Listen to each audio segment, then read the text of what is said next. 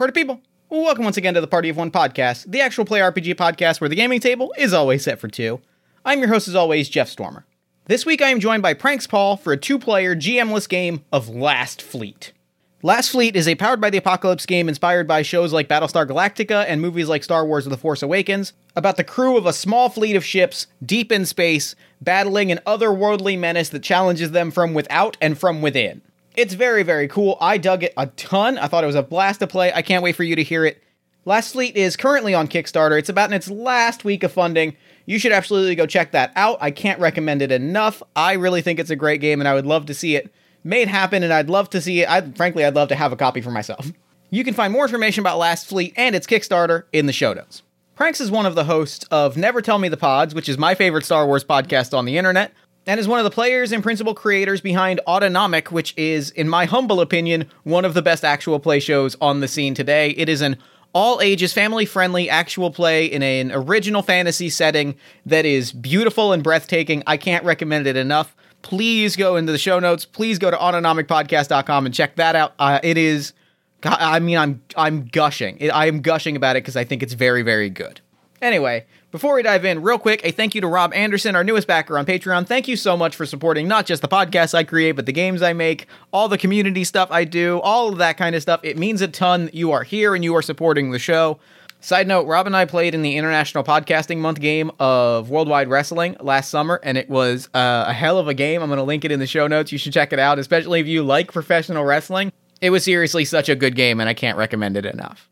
And with all that said, let's throw it over to me in the past so that he can get started with the show. Take it past me. Thanks, future me. This week, I am so excited to be sitting down with Pranks Paul. Pranks, thank you so much for coming on Party of One. Jeff, really happy to be here. And I'm not just saying that. I've been looking forward to this all weekend, so. Oh my god, I have been as well, so thank you so much. I'm so excited. So real quick, at the top of the show, before we get into our game, which we've already done some work for, and I'm already, extremely hyped for, why don't you take a moment and let the listeners at home know about all the stuff you've got going on that you might want them to know about? Absolutely. So I'm going to see Cats later, so that's something. God, I'm jealous. I'm excited for you.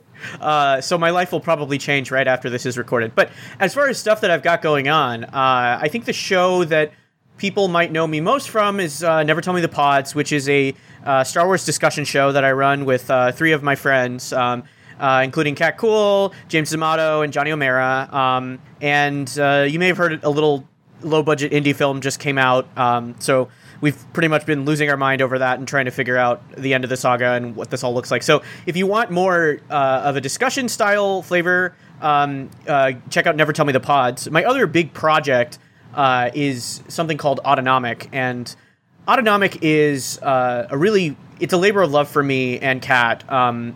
There aren't many fantasy shows that are aimed at children, and there are even fewer that have a non-Western background and tradition. So the world of Autonomic is a unique setting created by myself and Kat that's based on Indian and Ecuadorian mythology. And it's aimed at children, but it's family-friendly, so all ages can listen to it. And I'm very proud of the work that we're doing there and of the system and the world. And I highly encourage you to check that out if you want to pick up another fun actual play. Autonomic is something that dominates my thoughts so much that it's almost hard to talk about. Chances are, if I'm not, I get it. Yeah. So chances are, if I'm not thinking about something like Star Wars or the Muppets or something else, I'm probably thinking about Autonomic. So that should give you some indication of how much I think about this new thing. So I guess you can find me on Twitter at RogueTLDR. And then you can just find Autonomic or Never Tell Me the Pods pretty much anywhere you can listen to podcasts. I believe possibly Stitcher accepted. We're still getting that figured out, but yeah. One, big mood. The biggest mood. Yeah. 2, Autonomic is lovely. I've been listening to it, and it makes me extremely happy. The character work on it is beautiful, and the world building, it has. And I say this as someone that also loves Star Wars, it has the same kind of lived-in quality that, is what draws me to Star Wars. At its best, it has that kind of lived-in quality where, all of this wonderful world-building is happening, but it's happening in this way that is just, it's here. It's not all right, now we're going to dig into this thing. It's just this is the thing that is happening now. And it excites me when that happens. I really appreciate that. It's I'm not used to playing in settings that I make myself. Even my longest running campaigns have been playing in somebody else's sandbox, so it means a lot to hear that Autonomic feels lived in. So it does, and I will personally recommend it a lot because it is. You're exactly right. It is all ages in that it has a playfulness and like a fantasticalness element to it that is easily hooked. It hooks you in no matter like what age you are. You make a thing that I like, and I want to make sure that I get that on microphone. I'm just like embarrassed here. So good. I don't know. Yeah. Well, let's get into a game to dodge the embarrassment of making things that we both like. Sounds good. So this week we are playing Last Fleet. It is a Powered by the Apocalypse game of like desperate military action in the face of an overwhelming, otherworldly like attack force. It is inspired by, Battlestar Galactica being a big inspiration for it, as well as Star Wars stories like the Rogue Squadron books. It's a lot of stuff that I really like and I'm excited to dig into. Yeah, I've played no fewer than 3 different pilot-based Powered by the Apocalypse systems alone. So, and I'm really excited about this one. I'm really looking forward to it. I like the degree of risk. Mm-hmm. I like how it's upfront about what the system cares about and what it doesn't care about. Yep. You mentioned the Rogue Squadron books.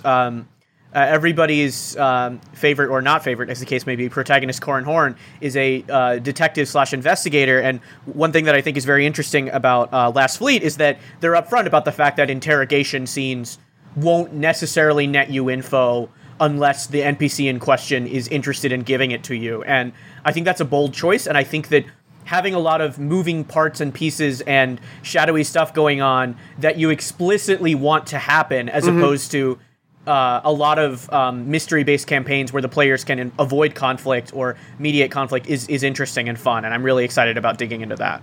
I agree. I absolutely agree. So let's dive in. Let's introduce our characters and a little bit of the background of the setting that we kind of just came up with, which is essentially Earth is gone. Earth is of no more. Well, what happened was in the not too distant future, the upper class, the 1%, in their pursuit of the most advanced technological leisure, continued to build more and more advanced holodecks and, recreational things, eventually building an AI that became so powerful and united that it undid Earth, for lack of a better way to put it. Yeah, Jeff and I have decided that this is definitely the kind of story which is an After-Earth style tale where the excesses and largesse of the rich, I think in this case, they wanted to create some kind of virtual reality pleasure dome or holodeck style thing. As you can imagine, the thing that they created grew too powerful, and ultimately Earth became completely ruined by this alien civilization. The Renders. They are Renders. Perfectly, they fly through space in perfectly spherical ships, and they are obsessed with creating perfection, with creating, as they see it, an aesthetic perfection, which is why they fly through space in perfectly spherical ships. They are liquid metal constructs. They are obsessed with symmetry and design and making things flawless. And if humans are known for one thing, it is our flaws, and so therefore they have removed humans from the equation. And one of the things that we decided is that this particular alien species has pretty prodigious combat capabilities and infiltration capabilities, but they're often hamstrung by psychological things like an obsessive pursuit of perfection. So yeah. Which I know we've talked about it, but now I need to throw out the detail of there's a very nice, appropriately enough, there's a nice symmetry where I think one of the ways that they get that the Renders get tripped up when they are impersonating humans is they become overly pretentious. Like there's that pursuit of perfection. There's that pursuit of like aesthetic pleasure. In that way of like, not to mention pedantry, right? Yes. Even for humans, they're incredibly pedantic. And there's it's that vibe of we could have made them look like anything, but we made them look like us. That is rich people created this thing, and in impersonating us, they often take on the most Obnoxious traits. Yeah, they take on that obnoxious attempt at culture that is often the sign of pretension. Mm-hmm. That is very good. Anyway, so we find ourselves on the we didn't name our capital ship. How about the Spike? The Spike is good. So we're on the Spike. The Spike is the central hub of a small fleet of transport ships, which are all connected by large walkway sealed tubular platforms. Essentially, one ship with about half a dozen other transport ships connected by these large walkway tubes. Mm-hmm. We are the last surviving remnants of Earth people from people explicitly of like marginalized and oppressed backgrounds who fled Earth as things were getting bad because, well, the rich people are going to destroy us if we don't. And I think it's important that we fled before the actual catastrophic event happened, because had we fled after or as it was happening, the ship would be populated with rich people. Yeah. We got off the planet while the getting off was not good, but could have been worse. Right. So let's introduce our characters. We'll say how we're related to each other, and then we'll play out a little bit of the scenario. Okay. So who talks first? I will get into this first. But I appreciated that. Axel Derringer, call sign Shotgun, is an Aries, which is somebody who is a hothead, someone who is a pleasure seeker. You are a creature of passion, whether it's work or play. You throw yourself into it with a lack of restraint that can get you into trouble. You go where angels fear to tread and cross lines that others balk at. Axel, his pronouns is he lives his life a quarter mile at a time. Axel is, in fact, both fast and furious. He is the star pilot on board the Spike. I mean, if you need a fighter, he's your fighter. If you don't need a fighter, well, he's going to give you a fighter. Like it's very much he is very much the kind of guy who has a hammer and sees a lot of nails whenever he's approaching a situation. Hence the name Shotgun. Mm-hmm. He didn't pick the name Shotgun, but he really, really likes it. So tell me about your character. So my character is, he's known as Commander Sunshine. That is his rank, but it's, commanders don't need nicknames, but it's just easier to refer to the commander this way. Sure. His given name is Brat Gearbox. He's got wavy brown hair, green eyes, and asymmetrical dimples, which is important. It's one reason people trust him so much is because of the asymmetry in his features. In fact, he's so good looking that sometimes people forget what his actual facial features are, and people will tend to describe how Brat Gearbox looks with using those three ticks. He exudes this warm aura of compassion that on paper seems incredibly suspicious, and then you kind of just cannot believe how warm and charming this person is once you're in the room with them. He's so caring and compassionate that he has a tendency to sometimes forget that hard choices need to be made with limited resources. And he's definitely a people pleaser who can sometimes get bogged down by trying to make sure everyone in the room is happy, which is something that is a tough get in the military, and even tougher in a true democracy where everyone is equal. So I love that. I love that a lot. So the last thing we need to do before we lay out our scenario and dive in is we're each going to pick 2 relationship questions. This one of them should apply to us and the other should apply to an NPC. So we'll either create one NPC and both relate to them, or we'll have 2 NPCs kind of going about that'll kind of connect back to the various factions that we've created. And then we'll also kind of know how we relate to one another. Okay, so the first thing we're doing is creating an NPC together, or are we just trying to answer the relationship questions first? Throw out a question that you want to like explore in play, and then we'll decide if that goes to the other player or to an NPC. Cool. The first question I want to answer, Brat, is who fears I'll lead everything into something terrible? I don't think that's Axel. I think that's an NPC. Mm-hmm. I think that Axel doesn't like you, but I don't think that he doubts your ability to lead. I think that feels like a good relationship that we'll kind of lay out in a little more detail, but I think that feels right to me. Okay.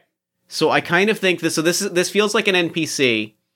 Do we think which of the 4 factions that we laid out? There are 4 factions within the fleet that we've laid out. There are the Rounders, who are a group of engineers trying to find a linguistical balance between us and the Renders, who are trying to like find that connection to like maybe build some kind of a peace or truce.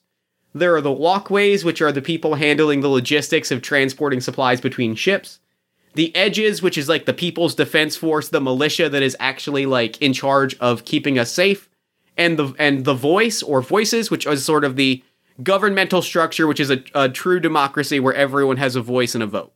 So the way I'm thinking about this is that there are 2 axes, and the Rounders and Walkways are opposed because attempting to study the Renders and attempting to devote scientific research and resources to understanding them is probably directly oppositional to maintaining these energy expensive and kind of quality of life focused bridges, because human life becomes easier when you devote energy to easily traveling between ships. But on the other hand, if we're going to do anything about this war, we need to devote time and resources to the Rounders. Okay, so I think that's one oppositional relationship. And then the other oppositional relationship is between the Edges and the Voice. Yep. The Voice is a giant, as Jeff mentioned, a giant government body where everyone has an equal amount of time that they wish to speak, if they wish to speak, and everyone has an equal vote, and it's purely majoritarian, up or down, the way they decide things. And then on the other hand, you have the Edges, which is by necessity a hierarchical organization that is devoted on trying to keep people alive. And it's important to note that this particular hierarchy is not a military, it's a militia, which means it's kind of disorganized, and almost none of the people aboard the Spike came from influential military positions. So they're really feeling out all of this as they go along, and there isn't a whole lot of legal stuff or norms to fall back on. So I almost think this could be, if I could throw out a suggestion. Sure. This feels like it could be someone like within the Edges that thinks that you are too friendly with everybody. Yeah. You're not you can't be counted on to make that hard choice because you're you care about people too much. How does that feel to you? I love that. Why don't we talk about your the relationship questions you want answered, and let's put this in the same NPC. I think we can make that work. Okay. I want to... there's a question here that is, who do I figure is going to get us all killed that feels very good for this? Of, like, there is a military... There's, like, a general within the Edges that is absolutely the, like, we are going to burn their ships and, you know, like, that is... everyone on board this ship is now part of the military and is here to destroy this threat. So kind of a TIE type, like a TIE type. Yeah. Cool. I love that idea, and I think they could also be logically the person who doesn't feel like I can make the hard choices. Yep. So they think you're a hothead, and I'm a person who can't make the tough choices. I almost think so. The question here is, who do I think is going to get us all killed? It almost feels to me like they would love me. Like, as someone that is willing to, like, ignore orders and like, complete the mission no matter what. No matter what the Voice wants. Yeah, it feels like that Edge general who is like, we're going to destroy this threat no matter what, is going to look at me and see, like, the best weapon they've ever had. Which I think is a very compelling relationship. Cool. So which question does this person answer for relationship questions? This person answers my question of, who do I figure is going to get us all killed? So they respect and like you, but you don't feel the same way about them. I think that they are. I think, as someone that is noted that is chaotic and dangerous, I think I see them as chaotic and dangerous. Cool. I think they are, in some ways, they are what I fear I could be. And that's why you hate them, because you're running away from them. Yeah. And they're high ranking in the edges, right? Yeah. So what's their rank, do you think? Is general a high rank? That feels like a high rank. General is definitely higher than commander, which is what I am. So yeah, let's go general. We'll go. Cool. We need a cool name quick. Let's go Desmond Kodo. That's pretty cool. General Desmond Kodo. Okay. And so that answers the relationship question of who do you think is going to get us all killed, and who fears I'll lead everyone into something terrible. Yeah. All right, one more question. Who resents my social position? I think I should be where you are. Socially, not necessarily in a logistical way. I think I respect your position within the edges, but I think I should be the star. Right. And it doesn't you don't think I should be sitting in a cockpit, but you think you should get more credit. Yeah. Cool. And then which of the questions do you think that you have applies to me? Are you more interested in the question, who do I have a rivalry with, or who thinks I'm out of control? I don't think I have a rivalry with you because we're not interested in the same things. Okay. I think thinking you're out of control makes sense. Yeah. Because I think in some ways I very much am. Mm-hmm. All right, so we're going to take one relationship with each other. Mm-hmm. And that'll come up when we want to interfere or aid each other. Mm-hmm. Okay. So, I guess with that, we're ready to dive in, and with that, I want to ask you, as my co-GM, what's the situation that we're like immediately dealing with? I think it should be like military themed, since we sort of are all military-esque characters, and like that seems to be like the core of the conflict, but I don't know if I necessarily want it to be a fight scene just yet. I think we've received intel from the Rounders that there is a planet which might have scanning technology that can help us find renders quickly. Okay. I'm into that. And it's the kind of thing where it's far enough away that if we jump and there's nothing there, we're putting everyone at risk. Yeah. And I think, I think that's really good. I think, so I think I'm gonna frame a scene where I make a demand immediately, which is, I think Kodo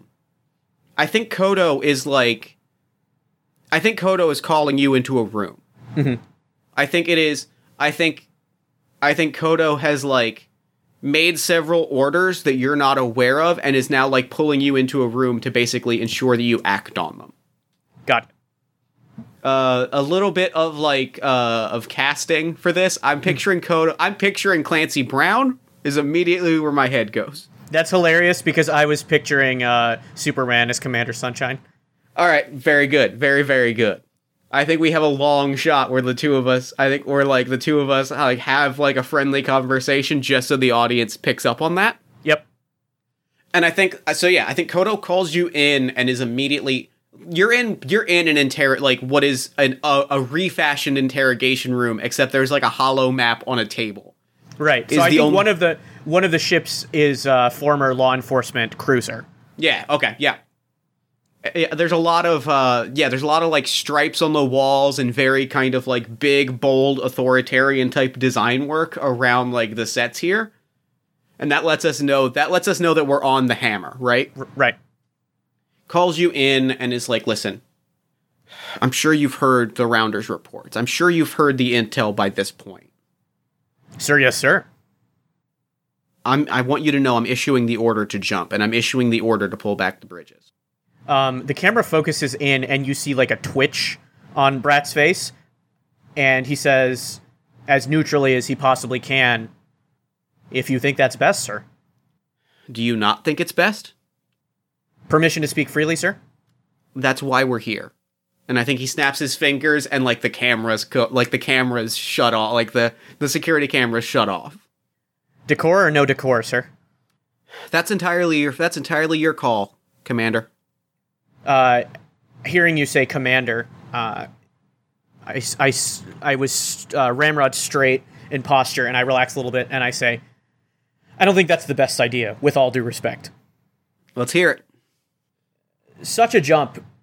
Well, first of all, the meeting that we just had at the Voice made clear that there's a considerable faction that's concerned about being able to maintain our walkways if we commit to such a fuel boost. And yet, as you know, the vote was to majority ruled that say would fall to the military, that say would fall to the edges. Of course, sir, but the edges are there to serve the people. I understand that.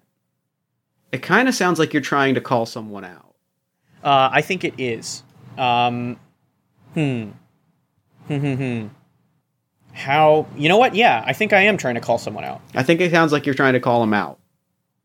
Call out. I'm trying to find that move. Well, there it is. Call someone on their shit. It sounds like you're trying to call someone on their shit. So I'm going to ask you to roll plus hard. Roll plus hard on a hit. Tell them what their problem is and what they need to do to convince you otherwise. All right. And my... I have a -1 in hard. This will be fun. All right. So I'm rolling. 6. I have a 5, so it's a miss. Okay. So on a miss, I'm going to... So what do you say? What do you say that does not get the job? That does not get the job done? Does not get what you want? Well, sir, the code's... he's not going to say sir. Well, Des, the consensus we'd need to build in a situation like this. And then I assume you just cut me off immediately. Yeah. We're not in the business of building consensus. It's consensus that is going to drag our heels in the mud long enough for the renders to roll over us like the metal balls that they are. Surely you understand that. I do understand that. That's also not why any of us left Earth, sir. I'm going to ask you to mark some pressure. Okay. As I think what happens is he's like, listen, he's like, well, thankfully, our position, were our positions to swap, then maybe I would take I would listen to what you had to say, and I would hop step and follow orders. Our positions are not reversed, and I'm counting on you to do the same. Your issues have been taken under advisement, and we will seriously consider them before we make the call to roll back the bridges and make the jump. But in the meantime, I need you to get with the walkways and make preparations so that when that call comes down and he sits very hard on that word when, we're ready and the spike is ready to make the jump that it needs to make. There's another twitch on my cheek, and I say, sir, yes, sir. And I snap a sarcastic salute and about face and leave the room. So I'm going to ask you to take some pressure. Okay, and I start at 0. Do I start at 1 pressure or 2 pressure? We start at, I believe, 1 pressure. Okay, so now I'm at 2 pressure? Yeah. Let me see, where do you want Axel to be as this is happening? Set up a situation for Axel for us. I think Axel is drinking in the pilot's cantina. Mm-hmm. I don't think he even went to Voices. I don't think he did. I don't think he cares. Yeah.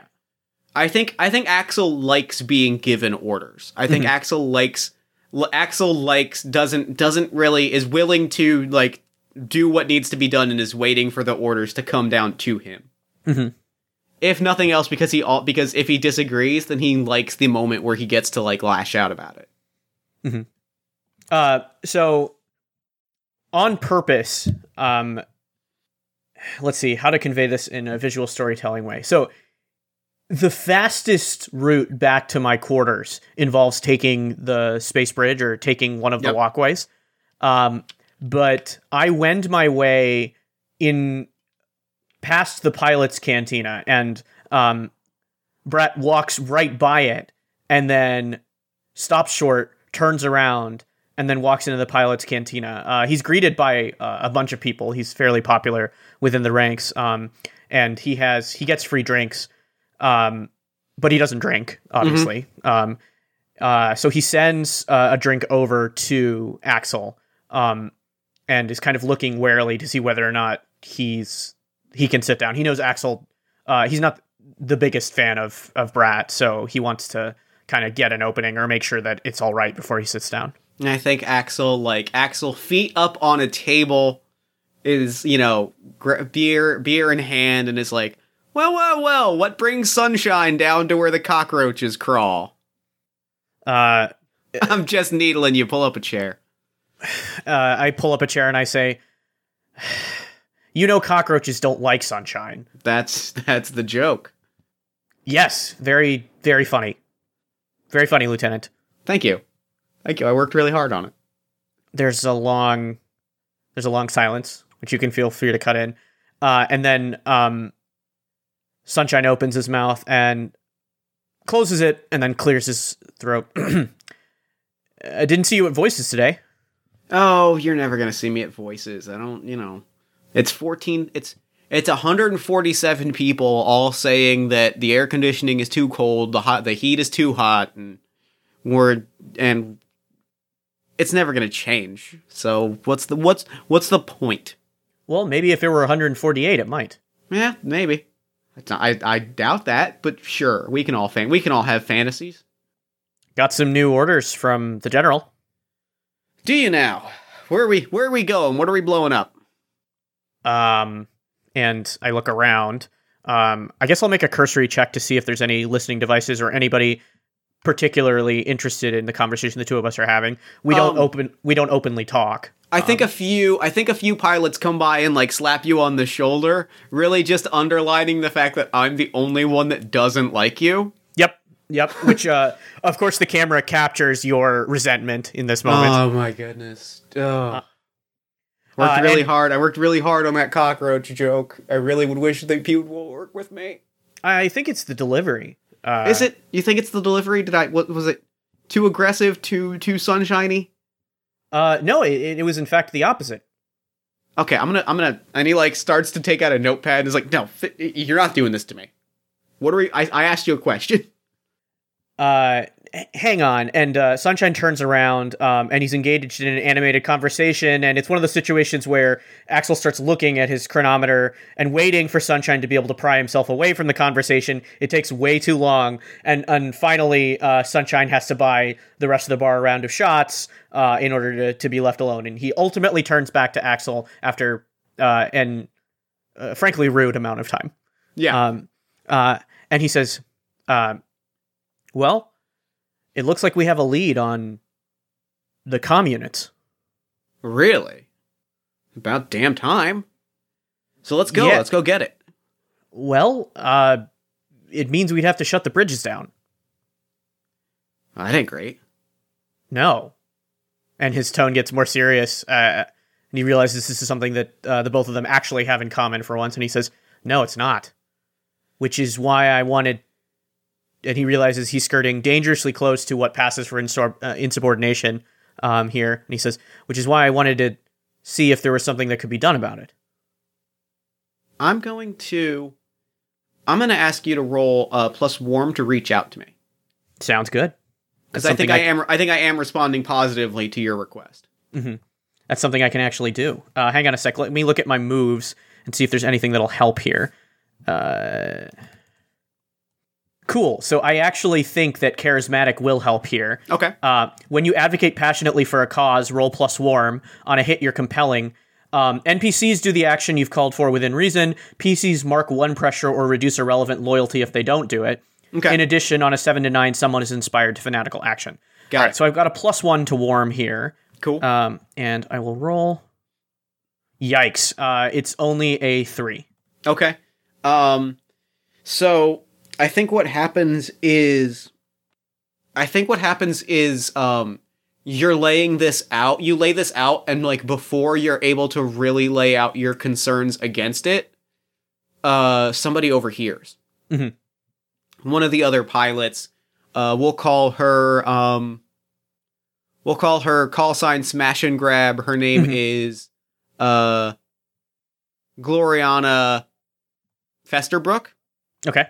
Gloriana, Smash and Grab, she overhears this and she's like, wait, they want to pull down the bridges?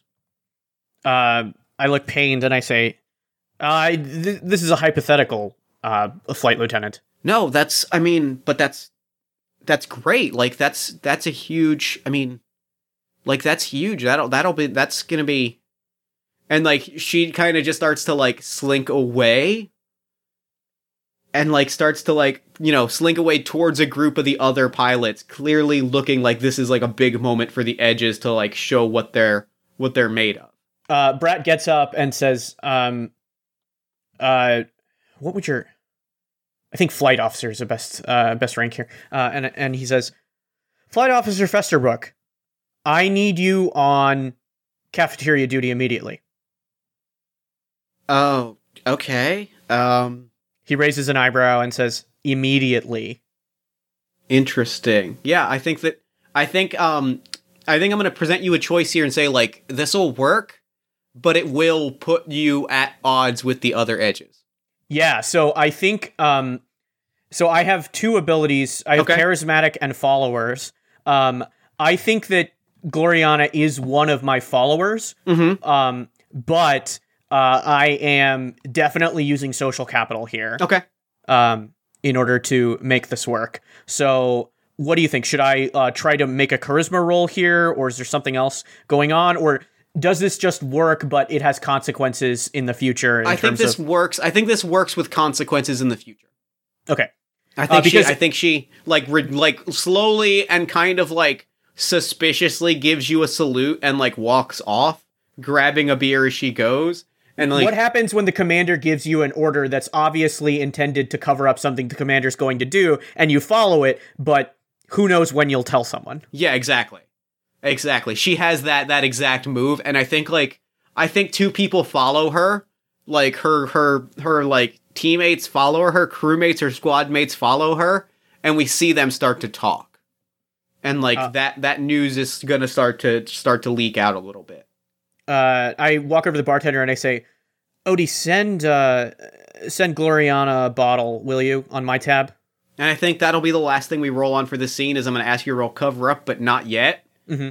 Because I think Axel is like sitting back and is like has been chewing on something this whole time. Mm-hmm. Okay, so you want me to roll cover up? Not yet. I think we'll have that at the end of the scene to see what happens with Gloriana like later. Sounds good. All right. So let's return to Axel, who is Han Solo style, still has his boots up on the. So Sunshine, let me throw something at you. I figure we've got a few days. Sorry to interrupt. What's your call sign? Shotgun. Shotgun. Okay, got it. I think we've got a few days before. The logistics to pull up the bridges, to pull up the walkways is a lot.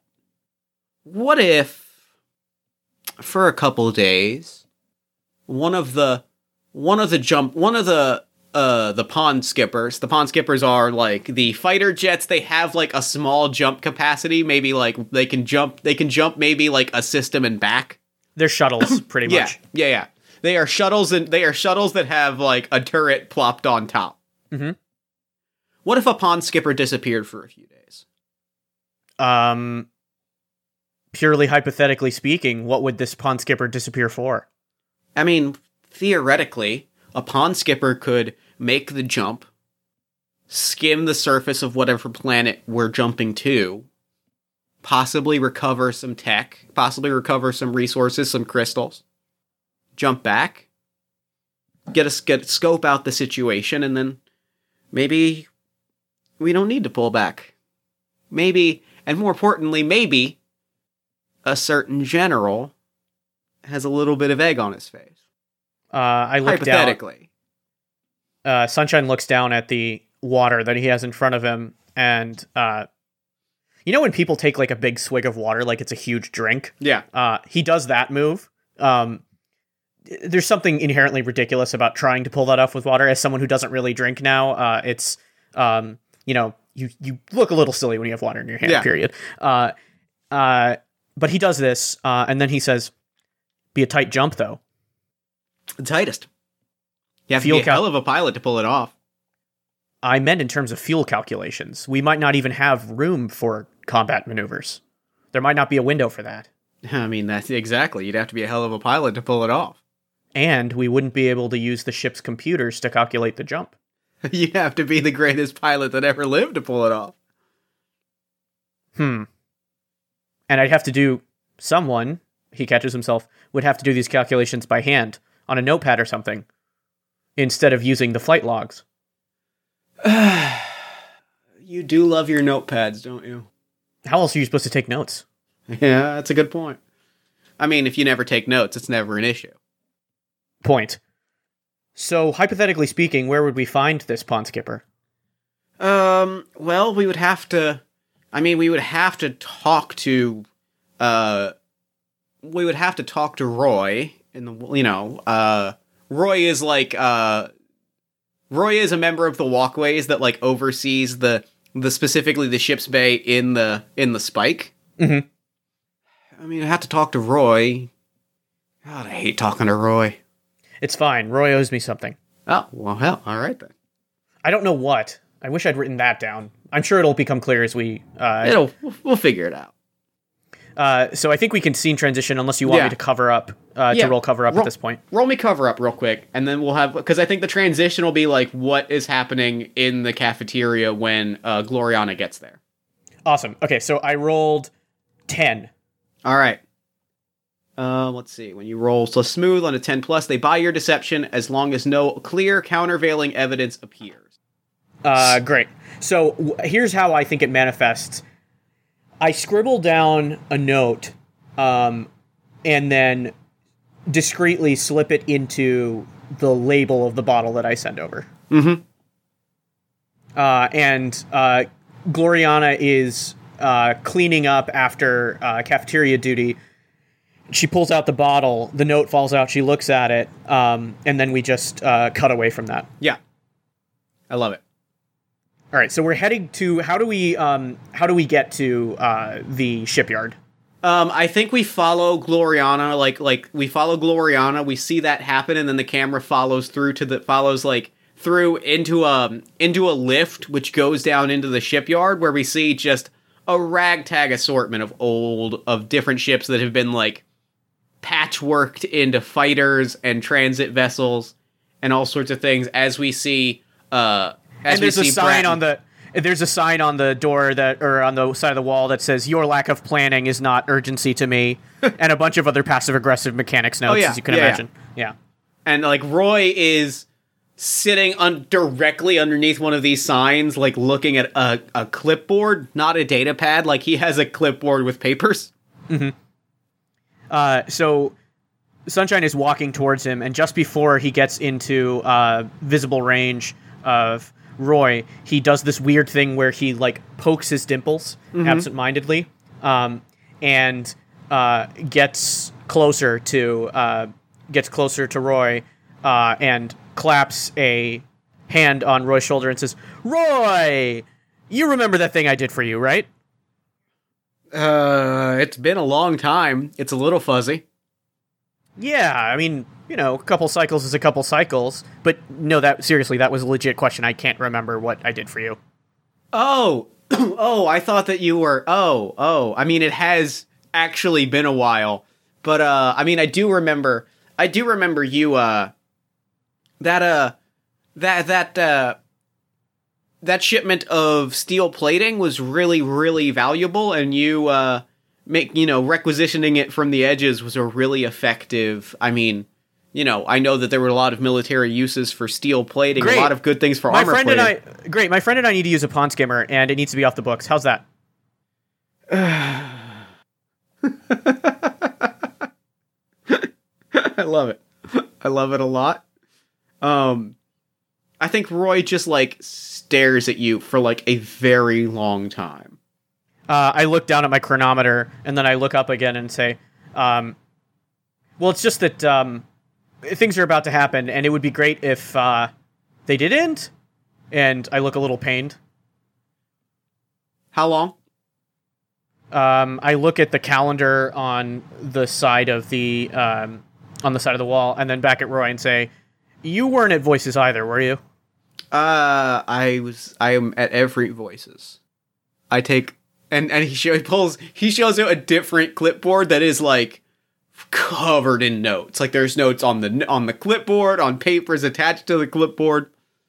Great. So you know that the edges were voted decision-making power over the next jump. Of course. It happened. Oh my god.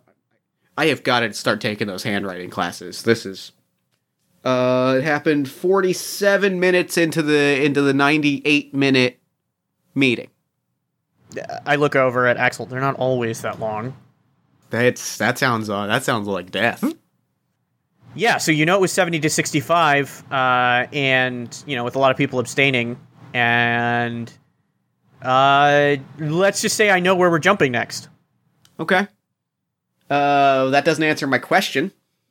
I look at the window where you can see the turbo lift between the ships going up and down, and I turn around and I say, I turn away from him and I say, I'm not permitted to disclose privileged information, but you planning any trips to the Central Spike lately?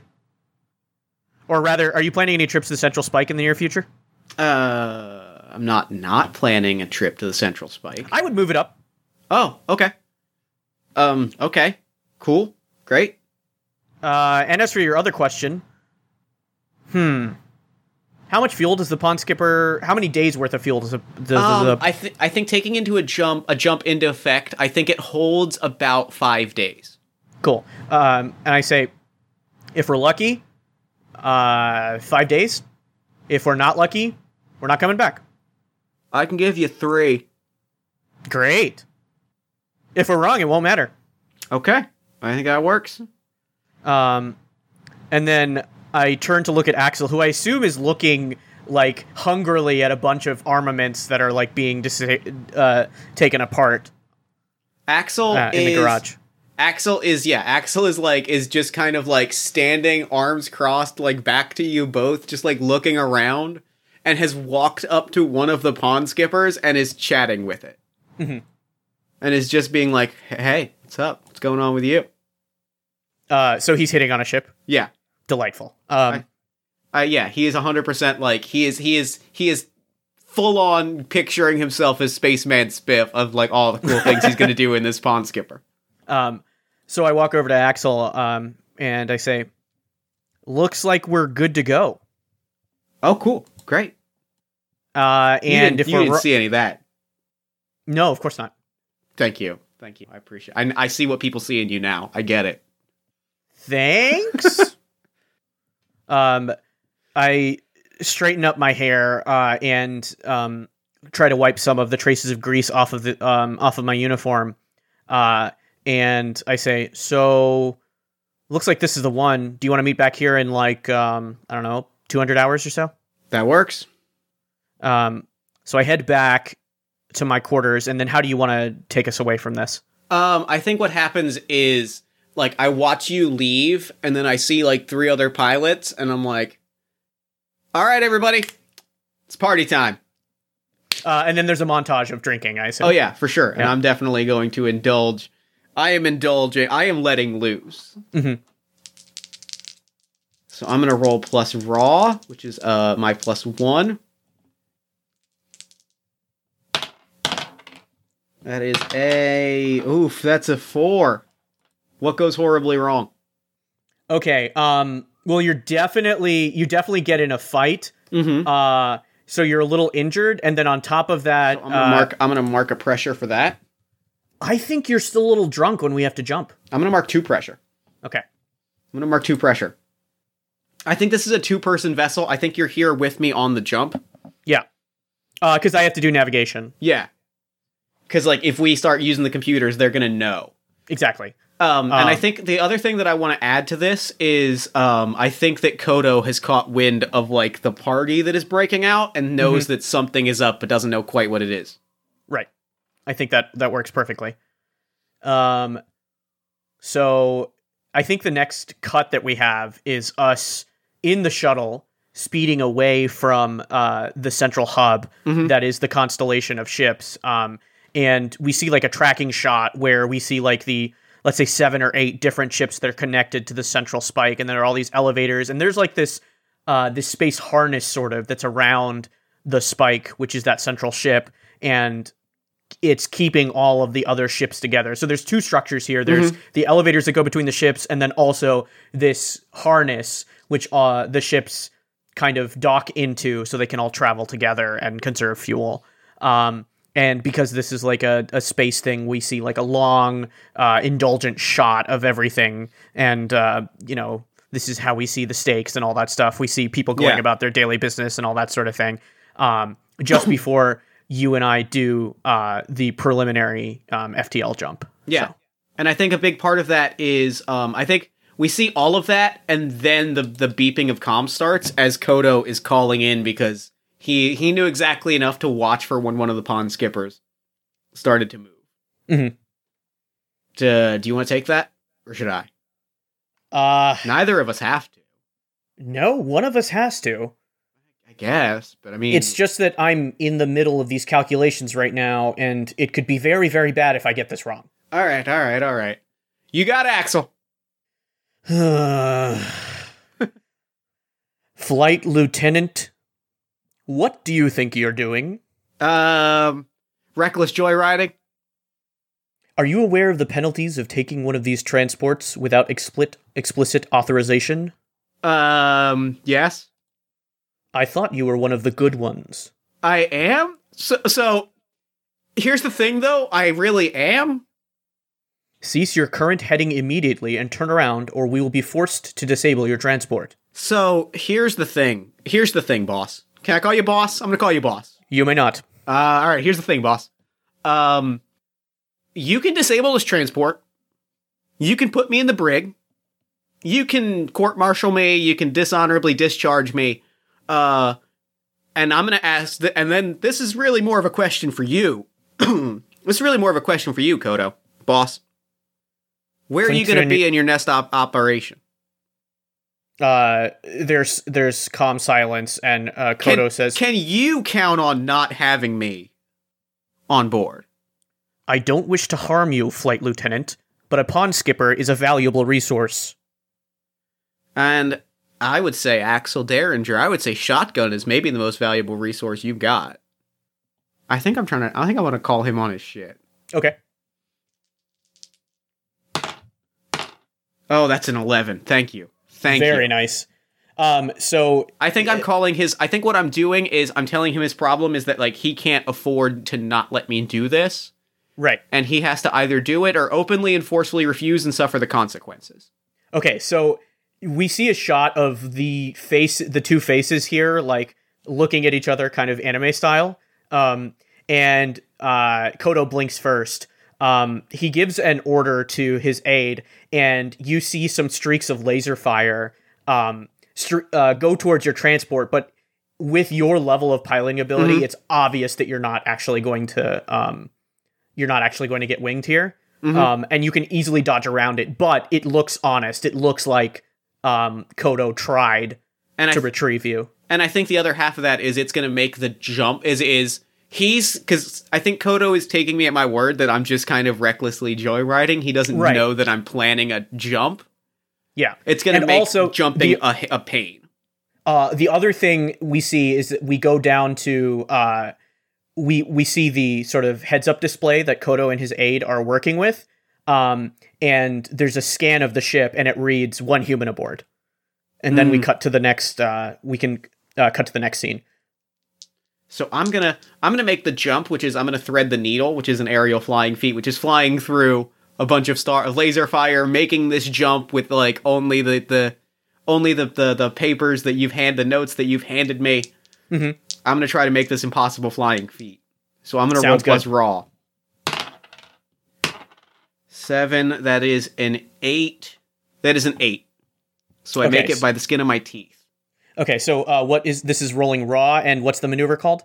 Thread the needle. It's an Ares move that lets when you attempt an aerial flying feat that others would find impossible. On a 7 to 9, I do it by the skin of my teeth. I'm going to gain 1 pressure, and I am going to ask you, the GM, how my action leaves us exposed. So the way it leaves us exposed is our calculations are now off because of the ridiculous loop that you did.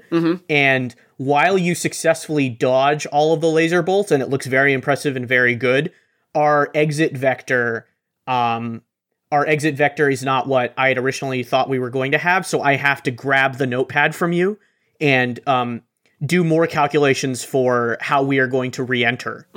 So I start doing those calculations, and you're not even looking at me while this is all going on because of the pure joy of what's happening. And I start scribbling furiously, and I scribble furiously and start to sweat. And as I start to sweat, the camera lingles on me, and I blur a little bit. And I am going to, as this is happening, I'm like, here we go, boss. I called him boss. I can't also call you. We'll figure it out. And I like hit it. I hit the gun, like I gun it. And we get the Star Wars, the dots turn into lines, we hit the jump, and we are in the atmosphere of this planet. We're not, like, above it, we are tearing through it. I think we're flying through space, right? I think, like, we get, like, a whole sequence of, almost slapsticky pilot shtick. Mm-hmm. Dodging trees. And I think as this is happening is when we're having like, a heart-to-heart of, like, so, they're gonna be none too happy with you back at the Spike. That's true. But we have a bigger problem. What's that? And I think that's, maybe, is that when we start to see you ripple? Yes. I ripple. And I think what happens is you look at me, and then you look back at your instruments, and then you look at me again, you do like a double take. Alright, well, yeah, that's an issue. I didn't want you to find out this way. Well, I mean, there were probably better ways to find out. It's never the timing that you want. No, not really. But I'm not a traitor. You say that to us or them. Okay. Well, I'm looking at the facts and I'm not sure I buy it. I take out my sidearm and I toss it to you. Oh, okay. I think that's when the ship goes down. Yeah. Like I roll it and like it's still functional, but it's gonna if and when I jump back, like this pawn skipper's done. Right. So, oh no, sorry. I take out my sidearm and I toss it to you. Right. No, and I mean like in catching it, like I let go of the controls, and that's I grab the control. All right, great. And then try to steady us. All right, great. I'm not great at it, and my arm starts rippling. Okay, good. I like that. I'm gonna say roll me plus hard as you weather serious harm in doing this. Okay. So I just roll hard. Yeah. Okay. It's great that I'm a robot nanotech thing that's bad at weathering things. Yes. Okay. 5, so I miss. Okay. You feel the full force of it. Mm-hmm. You feel the full force of it. You are out of control. I think you have fully lost the ability to like render yourself. Mm-hmm. And I think we both. So I'm at 2 pressure right now. Does my pressure go up? Yeah, I'm going to say mark 2 pressure. Okay, so I'm I'm going to at mark 4. the pressure as well, which also puts me at 4. Awesome. And I think we're staring against each other. I think I've got your sidearm. I'm looking at you, and I'm like, I pointed at you, and I just say, talk. I open my mouth, and then I look at the instruments, and I say, you might want to keep one eye on the dash. It's fine. Talk. It's really not. You can't survive this crash. I can. I'm going to thread the needle again, if that's okay. Absolutely. Because I'm gonna pull off another impossible flying feat, and like shit, I got a 12. I am like I've still got my gun at you. The ship is like spiraling, and I just like punch it. I like smash it, and just let it kind of, and it like you see it like skip up, and then I grab it without looking at it, and I like force it to land. Cool. Actually, can I amend the force it to land thing? Could you instead have us break Atmo, and then you, through sheer piloting prowess, put us in orbit so we're not using fuel and we're coasting? I love it. Without taking the gun off of you, and I'm like, now, with that taken care of, talk. You really are the best pilot we have. Goddamn right I am. So, this communicator. Yep. It's not what you think it is. Okay. The Rounders, they think it'll help find us. You know, it'll broadcast a frequency that makes us revert to, and I go liquid, and it's shocking. Like, it's a shocking effect, but it's like Alex Mack style or Terminator style. I briefly become liquid, and then I reform, and I say, they think it'll liquefy us and force us to stay liquefied. It's worse than that. We'll completely break down. And I'm like, the gun is now shaking as I'm going to ask you to reach out with warm. Okay. Or charismatic, either one. Awesome. I'll use charismatic. I mean, that's a warm roll anyway. Yeah. Okay, so that's a plus. When I'm at 4 pressure, does it affect my rolling? I don't think so. Okay. It might, but I'm not sure, so I'm going to say no. Okay, I got a 10. All right, perfect. So here's what I want to do. Okay. I want to grab the gun from you, and I want to shoot myself in the head. Okay. I do that, and nothing happens. I reform, and I say, I could have killed you anytime I wanted. Okay, yeah, that's fair. I'm like, I start to laugh. Like, I put my hand is still in, like, the trigger position. I put it down, and I start to laugh. I'm like, all right, cool. Yeah, that's fair. I'm not any happier about this than you are. I can't imagine you are. Crud. See, here's the question. Sunshine. I can still call you Sunshine, right? Like, that hasn't changed? Whatever's easier for you. All right, Sunshine. The question that I'm facing is not whether or not I trust you. Frankly, not really my concern right now. The question that I have is, do I trust Kodo? Do I bring this thing back and put it directly in his hands? You'd be signing our entire death sentence. Which, I mean, would, from a pilot, would be great. Is that really what you want? Is that really what I want? And I'm going to make one last roll. Okay. As I'm just going to, like, I'm sitting, I've turned back around and I'm slinking in my chair. And, like, we started to drift into the atmosphere and we see the tower, and we kind of flash back just to see a small patch on my uniform that is one, like, a Rounders patch. Mm-hmm.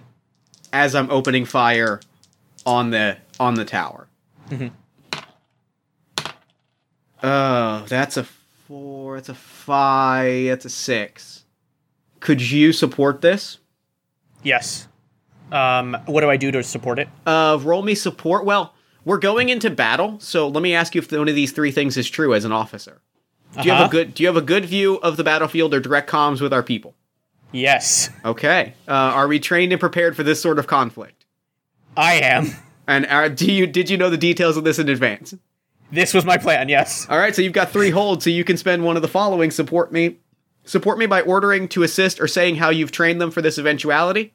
You can order forces to redeploy and erase one segment from the battle clock, or order a swift reaction to a problem and negate. So you could immediately give me +1 here. Okay. So when I see that, so let's set this up. Yeah. So we're flying towards the tower, and like my hands, I'm like doing the debate of whether or not to pull the trigger, like at this moment. Mm-hmm. And I think there are coalescing around this. So as you're debating whether or not to pull the trigger, a bunch of liquid metal droplets surround the tower, and it looks like they're trying to. It looks like they're trying to destroy it themselves really, really quickly, but you can see this flashing happening on them, and it becomes clear that you've seen this maneuver before, and we flash back to an obstacle course training initiative where I was putting you through this asteroid field with a bunch of obstacles, and you hear my voice over the comms, and what I say to you is, you have to remember that, above all else, the renders will self-destruct rather than be captured and subject to imperfections. when you see this flashing pattern of lights, it means that they're about to explode. Take evasive action immediately, and make sure that you do not hit any of the globules that result. And I look at you, look at our vector, and I take the yoke, aim at one of the renders that looks like it's about to explode, and fire. They would rather die. They would rather die than let us kill them. There's got to be something there. And I jam, and like I take like your hand in mine, I jam down that trigger, and like it just the thing goes up. So I choose two of these options, and this will be what we leave it on. Like, we take collateral damage, we see the ship spiral, and we are exposed in that now there are globules coming towards the ship. And like, I get out just in time. We both step out, there are globules coming towards the ship. The thing has just gone up, but I've also just opened fired on it. And I'm like, so, is this the family? I grimace. I shove a breather, helmet on you. And then I get outside of the airlock. And the last thing we see is, sunshine turning silvery, and then coating the outside of the pond skimmer. And that's a wrap. And that's where we leave it. That was really good. That was so much fun. That was a ride. That was great. Oh my god. I'm smiling ear to ear. Space is fun. Space is so much fun. Pranks, thank you so much for coming on the show with me. This was so much fun. This was great, Jeff. I loved playing with you, and I would love to play something with you, even if it's not for recording. We should just do something for fun. I know we were kicking around the idea of a superhero game. I think that could be super fun. I'm down for that. I'm 100% down with that. So, real quick, before we wrap up, where can people find you and your work online?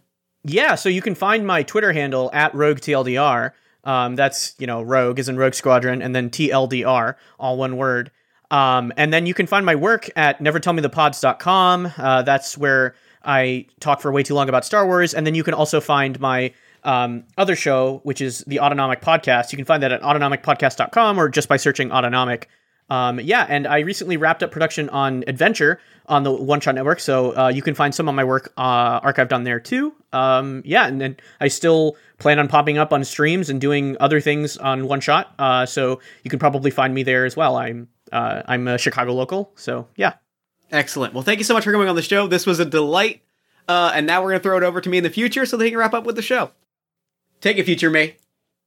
Thanks, past me, and thanks again to Pranks for coming onto the show. That game was incredible. Be sure to check the show notes for more information about Last Fleet and its Kickstarter, as well as more information about Never Tell Me the Pods and Autonomic. I really can't recommend them enough. And be sure to follow Pranks on Twitter at RogueTLDR. Then while you're on Twitter, follow us at Party of One Pod, then like the show on Facebook at facebook.com/PartyOfOnePodcast. Join our Discord community at bit.ly/PartyOfOneDiscord. Talk about the show, gritty, professional wrestling, whatever you want to talk about. You can also financially support the show by going to patreon.com/JeffStormer, coffee.com/JeffStormer, or paypal.me/JeffJStormer, because Jeff Stormer was taken. And one last thing you can do to support this show is by supporting the other podcast that I produce, All My Fantasy Children. All My Fantasy Children is a character creation, storytelling, and world-building podcast on the One Shot Podcast Network, powered by you. Every week, my best friend Aaron Catano Saez and I take a listener-submitted prompt, we spin it into an original fantasy character, and we populate a shared universe, one story at a time. New episodes drop every Friday at oneshotpodcast.com. Party of One is produced and edited, as always, by Jeff Stormer and Jen Frank. All music for the show comes from the song Infinite Lives by Mega Ran, featuring the D&D Sluggers. If you'd like to inquire about advertising rates, press coverage, or about coming onto the show as a guest, you can email me at partyofonepodcast@gmail.com. And I think that's it for me. Until next time, thank you so much for listening. Remember to fight the forces of fascism every single day. Remember that self-love and self-care are radical and defiant acts of resistance, and as always, party on, everybody.